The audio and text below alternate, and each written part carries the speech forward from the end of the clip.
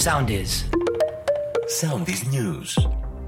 Με τη φράση Κυριακού, το ισχυρό ποσοστό που πήρε η Νέα Δημοκρατία στις εκλογές της περασμένης Κυριακής αυξάνει σημαντικά την πιθανότητα να σχηματίσει ξανά κυβέρνηση, σημειώνει σε ανάλυση του ο οίκος αξιολόγησης Moody's. Αυτό σημαίνει, προσέτη, ότι θα υπάρχει συνέχεια στη δημοσιονομική και την οικονομική πολιτική και είναι θετικό για το αξιόχρεο της Ελλάδας. Ο οίκος σημειώνει ακόμη ότι η ελληνική οικονομία ανέκαμψε ισχυρά μετά την πανδημία.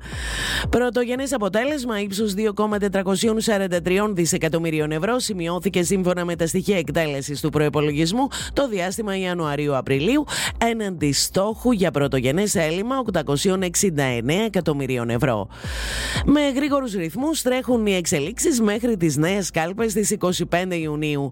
Ο Ιωάννης Σαρμάς ορκίζεται στις 4 το απόγευμα υπηρεσιακός πρωθυπουργός. Στη συνέχεια θα ορίσει το Υπηρεσιακό Υπουργικό Συμβούλιο, το οποίο θα ορκιστεί αύριο.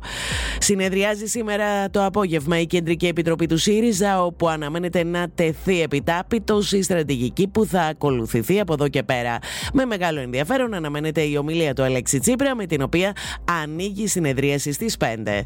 Ο οδηγός τρόλεϊ συνελήφθη χθες λίγο πριν τα μεσάνυχτα έπειτα από ανώνυμη καταγγελία στην αστυνομία ότι οπλοφορούσε. Σύμφωνα με τις πληροφορίες, η καταγγελία έγινε για τον οδηγό του δρομολογίου του τρόλεϊ 20 από Φάληρο προς Ραπετσόνα. Κατά τον έλεγχο εντοπίστηκαν και κατασχέθηκαν ένα αεροβόλο και ένα γκλόμπ. Ακολουθήστε μας στο Soundis, στο Spotify, στο Apple Podcasts και στο Google Podcasts.